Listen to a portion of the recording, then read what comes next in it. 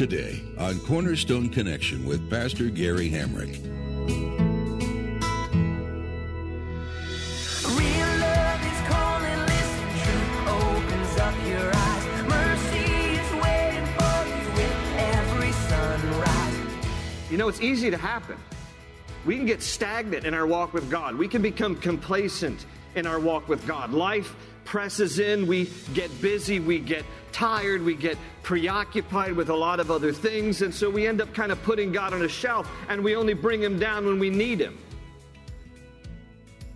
And the thing that usually jolts us out of complacency is a crisis.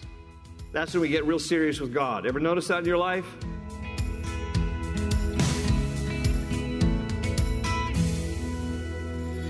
Some people think that if God doesn't care about what's going on in their life, why should they care?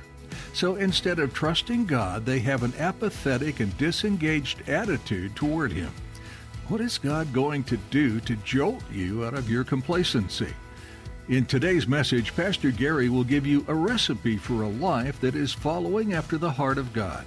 He says to seek God, get rid of the idols in your life, and open up the Bible. As you study and read the Bible, your relationship with God will grow stronger. At the close of Pastor Gary's message today, I'll be sharing with you how you can get a copy of today's broadcast of Cornerstone Connection. Subscribe to the podcast or get in touch with us. But for now, let's join Pastor Gary in the book of Zephaniah as he continues his message, When God Sings.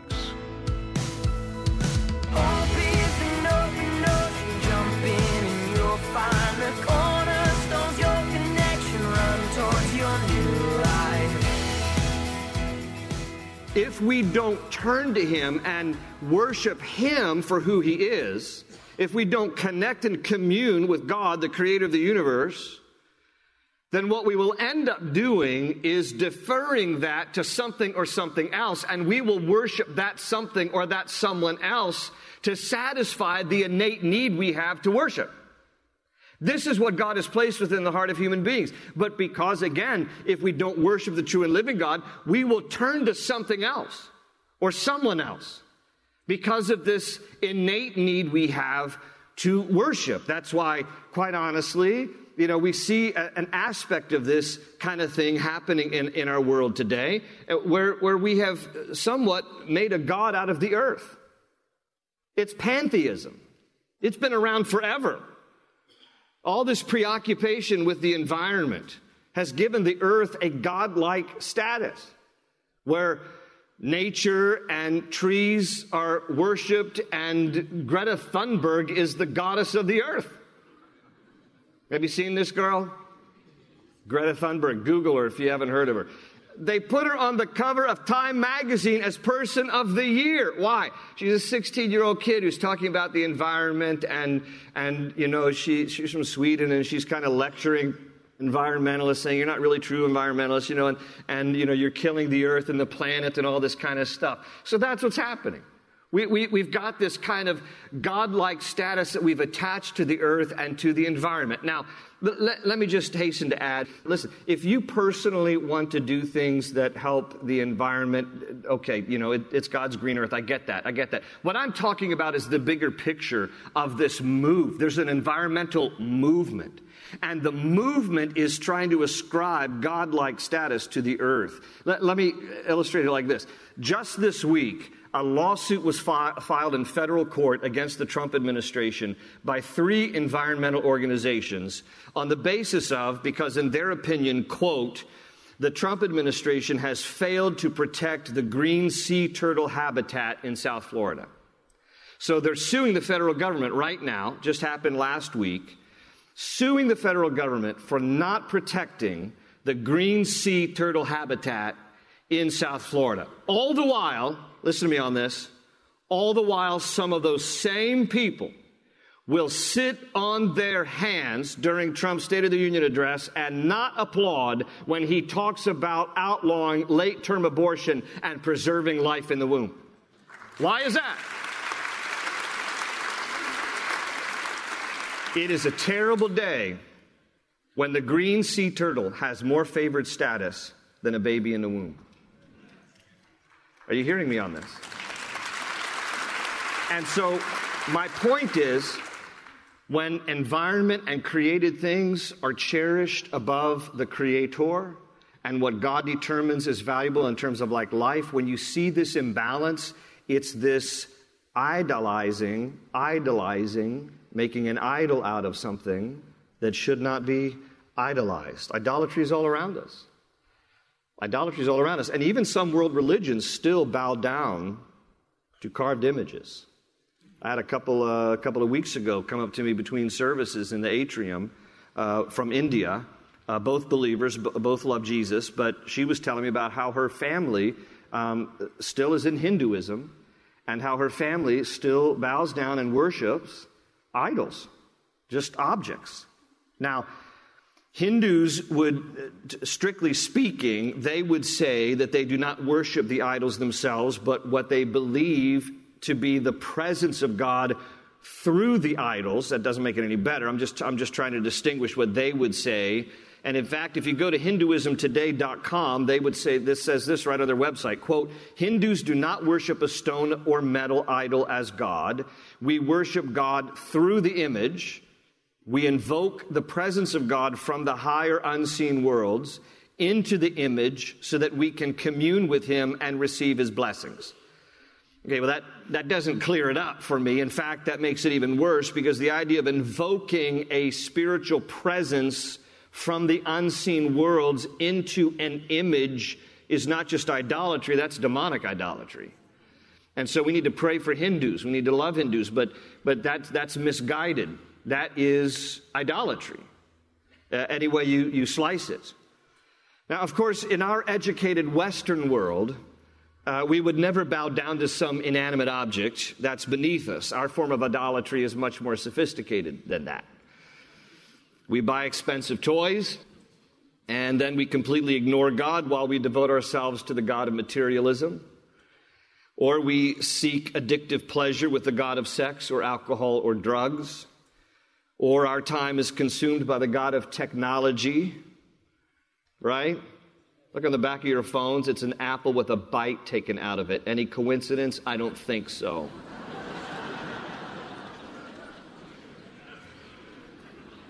We even tend to make people gods. We idolize people. Idolatry is in the heart of every one of us, at some level, competing with God for our time, attention, love, and devotion. It might be a more sophisticated form of idolatry, but please hear me on this. It is no less offensive to God than the idolatry of other world religions. Paul said in Colossians 3:5 that covetousness is idolatry. Did you know that when you lust after, covet, when you want what someone else has, that's called idolatry in the Bible? Why? Because covetousness drains our contentment in Christ. Whenever we are looking at what we don't have, wishing to have what someone else has, it robs us of our contentment in Christ. It's idolatry. It's covetousness. Paul simply put it this way in 1 Corinthians 10:14. He said, therefore, my beloved, flee from idolatry. So this is a New Testament thing, not just Old Testament. In fact, John the Apostle would write in 1 John 5:21, keep yourselves from idols.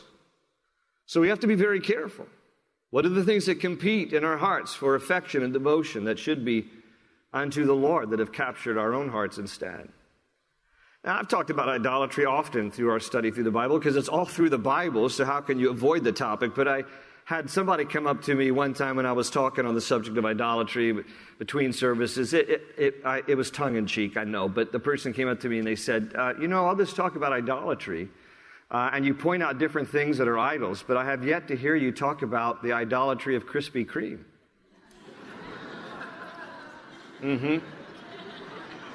Because if you're new to Cornerstone, I love Krispy Kreme. And so this person was like, I noticed you never have Krispy Kreme on the list. I said, here's the reason why. You need to understand. It's not an idol, because I don't know anybody who destroys an idol. And if you bring me a box of those little idols, I will destroy every single one of them within minutes. It's not an idol, because I destroy them. Number 2 is complacency. Idolatry, complacency. Look in your Bibles, chapter 1, verse 12. And it shall come to pass at that time that I will search Jerusalem with lamps. Look at how God is going to much effort to seek out. And punish the men who are settled in complacency, who say in their heart, the Lord will not do good, nor will he do evil. So complacency is mentioned there in verse 12. Circle that word in your Bibles. Zephaniah calls out this lazy, apathetic attitude toward God among God's people. They are detached, they are unconcerned, they are disengaged. And because of that, they justify it because they think that's the way God is. That's why they say there at the end of verse 12, well, the Lord will not do good, nor will he do evil. You know, God's not concerned about anything either. Why should we be? In the NIV, it says the Lord will do nothing, either good or bad. So that's how they would justify it in their own lives. Well, God's not going to do anything about anything, so why should we? Why should we care about spiritual things? Why should we care about communing with God, worshiping him, honoring him, living for him? And so they were complacent. They had checked out spiritually. They didn't care about their walk with God. They were lazy, opulent, idle, and indifferent. The New American Standard Version, instead of saying complacent, it says they were stagnant in spirit. I like that. They were stagnant in spirit. You know, it's easy to happen. We can get stagnant in our walk with God. We can become complacent in our walk with God. Life presses in. We get busy. We get tired. We get preoccupied with a lot of other things. And so we end up kind of putting God on a shelf, and we only bring him down when we need him. And the thing that usually jolts us out of complacency is a crisis. That's when we get real serious with God. Ever notice that in your life? You can be just kind of coasting, very complacent, very just kind of unconcerned about God. And then all of a sudden you hit a bump in the road, and now you're really crying out for the Lord. And that's exactly what God uses here to jolt his own people out of their complacency. He's going to bring distress. He's going to bring distress in the form of the Babylonian army. And they're going to come and they're going to besiege Jerusalem. And Zephaniah is sent 25 years in advance to warn the people, God's judgment is coming. The day of the Lord is coming. The day of the Lord is coming. And so he gives warning because God is going to bring distress upon them. Look here in your Bibles, chapter 1, verse 14 to 18. Verse 14, the great day of the Lord is near. It is near and hastens quickly. The noise of the day of the Lord is bitter. There the mighty men shall cry out. That day is a day of wrath, a day of trouble and distress, a day of devastation and desolation, a day of darkness and gloominess, a day of clouds and thick darkness, a day of trumpet and alarm against the fortified cities and against the high towers. I will bring distress upon men, and they shall walk like blind men because they have sinned against the Lord. Their blood shall be poured out like dust and their flesh like refuse, neither their silver nor their gold. Your money won't be able to deliver them in the day of the Lord's wrath, but the whole land shall be devoured by the fire of his jealousy, for he will make speedy riddance of all those who dwell in the land. God says, your idolatry and your complacency are going to destroy you. So I will bring distress upon the land to jolt you out of your idolatry and out of your complacency. Now, it's interesting. We're not going to read it, but you can write in the margin of your Bible, right next to those verses I just read there, you can write Revelation 6, verses 12 to 17. Revelation 6, verse 12 to 17. Those verses are very similar in language to what we just read here. In Zephaniah 1, 14 to 18, it's very similar to Revelation 6, 12 to 17, which tells us this. And this is a true statement for most of the prophets in the Old Testament. Whenever they would prophesy, not always, but often, they would have a dual meaning. What the prophet said applied in the near term and in the distant future. It often had two applications, the near and the far. So in Zephaniah's day, he's talking here about the judgment that's coming in the form of the Babylonians. You people need to get right with God, or you're going to see the distress coming in the form of the Babylonian army. But in Revelation 6, it's speaking of the tribulation period that is going to come upon the earth. Language is very similar. So Zephaniah was prophesying both near and far because God tells us in Revelation 6 that upon a God-forsaking, Christ-rejecting world, he's going to bring similar distress called the tribulation. It's going to happen. It's coming. So what is happening here in Zephaniah is a microcosm of the tribulation that's going to happen upon the earth in a day that is to come. So you can go home and read Revelation 6 because it is a warning to us that we likewise need to get right with God before his judgment comes. Now, all of this book here has a lot of wrath in it and judgment and destruction because of idolatry and complacency. And if that's where the book ended, it would be pretty depressing. But that's not where the book ends. And in relation to us, this much should give us hope as well. I want to share two last passages with you very quickly. If you'll go to chapter 2, I'm going to read again the verses I read at the top of our study, because Zephaniah closes this book by telling us two important things: our redemption and God's rejoicing. Our redemption and God's rejoicing. In chapter 2, verse 1, gather yourselves together, yes, gather together, O undesirable nation, before, circle that word, it's going to be repeated 2 more times, before the decree is issued, or the day passes like chaff, before the Lord's fierce anger comes upon you, before the day of the Lord's anger comes upon you. Seek the Lord, all you meek of the earth who have upheld his justice. Seek righteousness, seek humility. It may be that you will be hidden in the day of the Lord's anger. Notice 3 times in 3 verses, actually 3 times in just one verse, verse 2, the word before is mentioned here because God sends Zephaniah 25 years before the Babylonians come to warn them. You know, sometimes we can read our Bibles and we think God seems to be a little harsh in the Old Testament, doesn't he? I mean, you know, there's a lot of wrath, there's a lot of judgment, there's a lot of bloodshed here. But what you need to always understand is that God gives fair warning every single time. Every single time. 25 years before the Babylonians come, he sends Zephaniah to warn them, before this happens, before this happens, before this happens, get right with God. And then, if you get right with God, it may be, this is the end of verse 3, it may be that you will be hidden in the day of the Lord's anger. It's a play on words. Do you remember at the top of our study, I showed you what Zephaniah's name means in Hebrew? Zephaniah means the Lord hides. The Lord hides. It's a play on his own name. He says, if you get right with God before the day of his judgment, you will be hidden in him. You will be hidden. You will be sheltered from the coming wrath. You will be able to avoid the judgment of God if you get right with him before his judgment comes. He will hide you. He will protect you. He will shelter you from his judgment. Isn't this what we see in the Bible at different times? For example, the story of Lot. Lot and his family were rescued from Sodom and Gomorrah before the judgment of God came upon those twin cities. Noah and his family were rescued before the flood came upon the earth.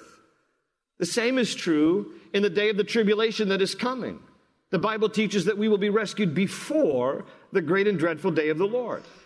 And the fact of the matter is that it is true for every single one of us who have trusted Jesus Christ as Lord and Savior. We are hidden in Christ and kept from the wrath of God. Why? Because Jesus took on the wrath of God intended for us. Though he had committed no sin, he dies on a cross and he takes the punishment intended for us because of our sin. Therefore, Paul writes in Colossians 3, verse 3, you have died and your life is now hidden with Christ in God. Amen. That's what God does for us. He wants none to perish, no, not one. He wants to hide us in Christ, in his Son. He wants to shelter us from his judgment. He gave the people fair warning in the day of Zephaniah. He gives us fair warning. We don't have to suffer the judgment of God. If we turn before, we die. If we turn before, he comes again. If we get right now with God, we are hidden with him in Christ. Colossians 3, verse 3. This is God's mercy towards us. But as if that's not enough, Zephaniah adds one more thing I want to show you in chapter 3. Go to chapter 3.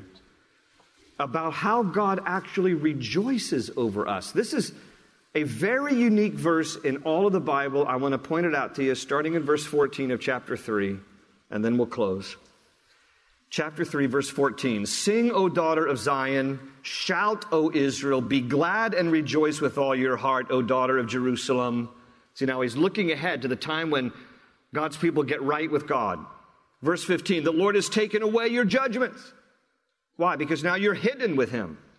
He has cast out your enemy, the king of Israel. The Lord is in your midst. You shall see disaster no more.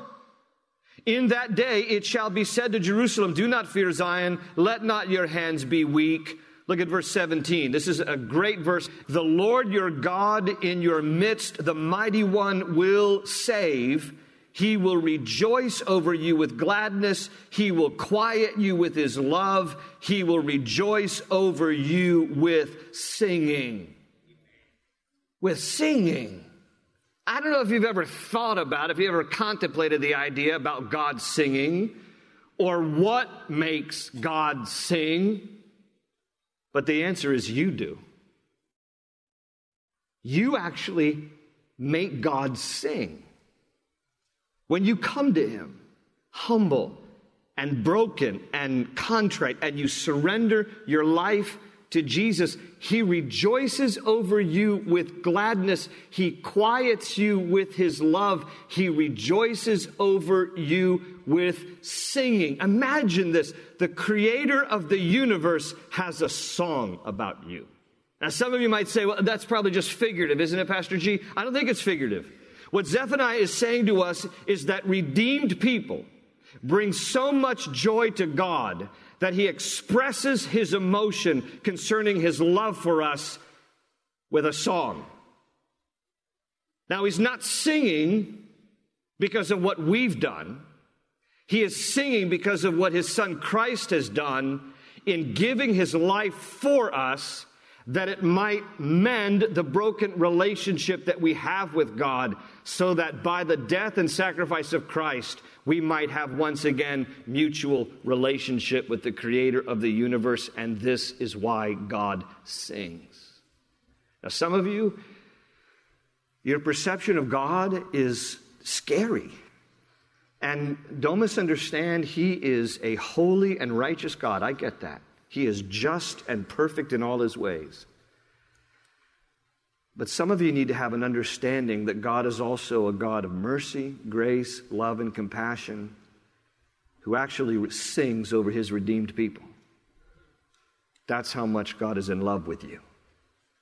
And whenever the enemy tries to play games in your head by trying to make you think that God could never love you, God could never forgive you, all the stuff that you've done, all this and all that, you're just a miserable, broken person, you're just trash. And the next time that the enemy reminds you, and tries to make you think you're just trash, you remember that God is always in the recycling business.